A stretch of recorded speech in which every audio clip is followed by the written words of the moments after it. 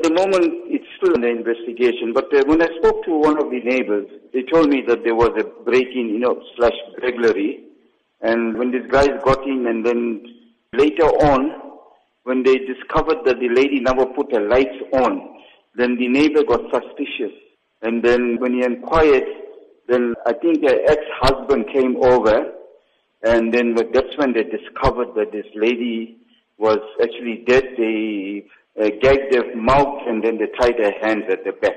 The law enforcement was there together with the other departments, but this is what SOFA stands for, because it's still under investigation. There are reports that the woman was attacked by people known to her. Do you have any information on this? Not at this stage. Maybe later on, as the investigation goes on. And what's been the community reaction to this? Any murder that is unnatural, where especially there's a robbery or there's hijacking or theft of motor vehicle, somebody loses their life, it's going to create an uproar, or it's going to create unpleasantness amongst the community, and especially when there's a burglary or housebreaking, and when it turns into murder that somebody is there.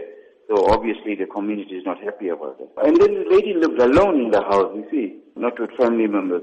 Looking at that, in terms of security for the elderly, it's a huge cause for concern. What measures should the elderly and their family take to avoid these kind of incidents? We make this appeal via our meetings at our sub-forums, through the media and through other gatherings, that, we so much enhancing the establishment of street committees where we profile the area, like the residents, we know who's living there, whether they are alone, especially the senior citizens, or if there's, whatever needs to be profiled.